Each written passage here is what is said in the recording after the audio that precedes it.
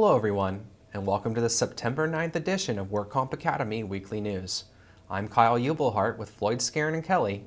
Thanks for joining us today. Let's get started with our weekly news.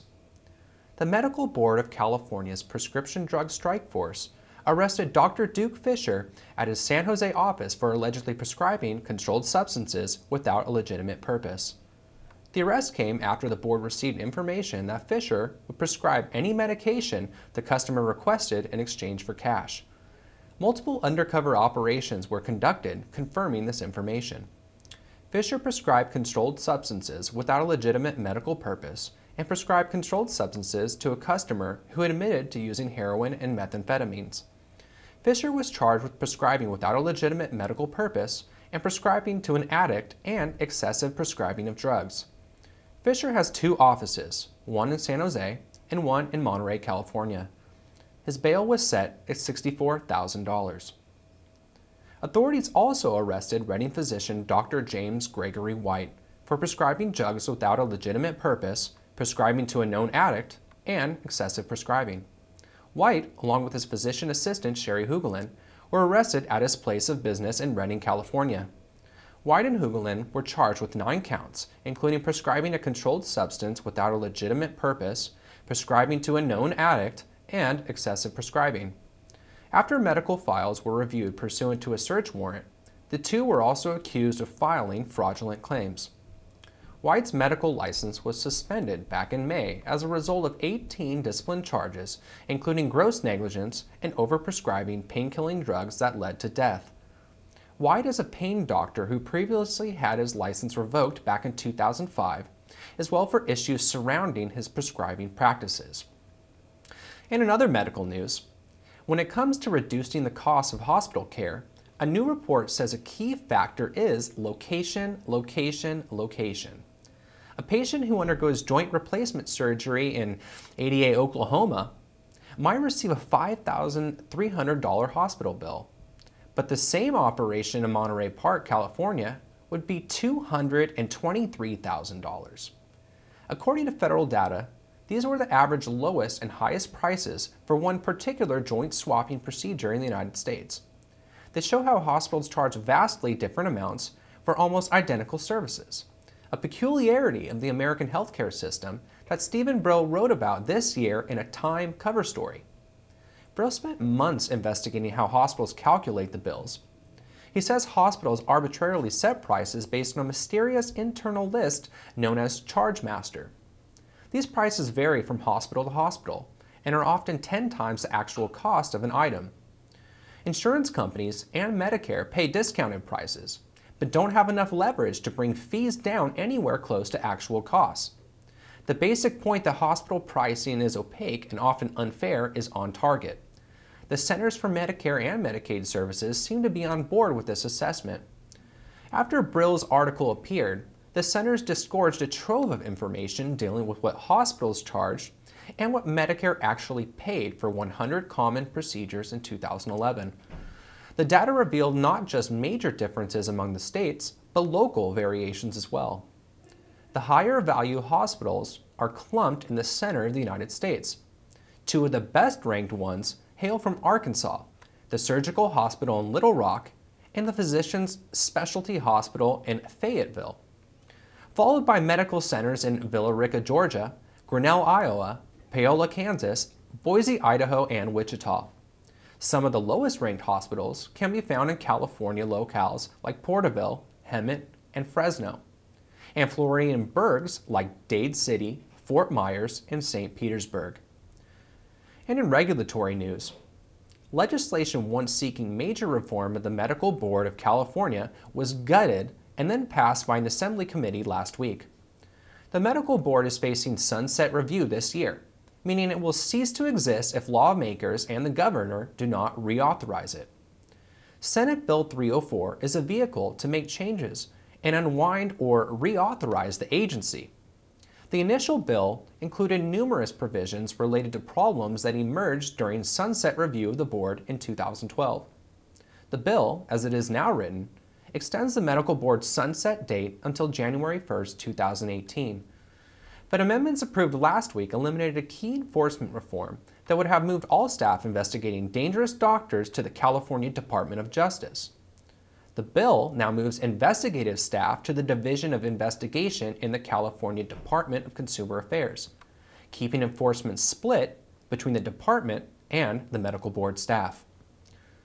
The DWC issued a notice reminding claims administrators that a failure to provide a necessary interpreter at a medical treatment appointment may constitute an unlawful failure to provide medical treatment.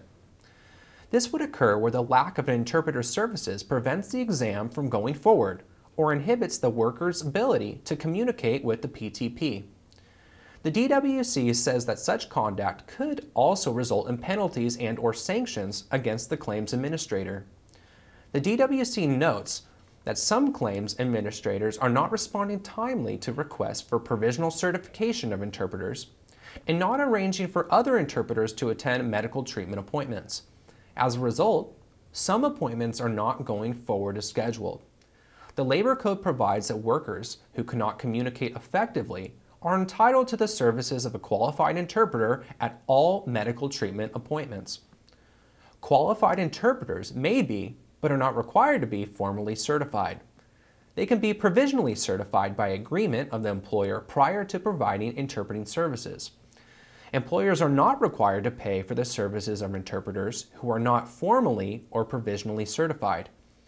Interpreters certified for medical treatment appointments or medical legal exams qualify through successfully passing the Certification Commission for Healthcare Interpreters exam, or by passing the National Board of Certification for Medical Interpreters.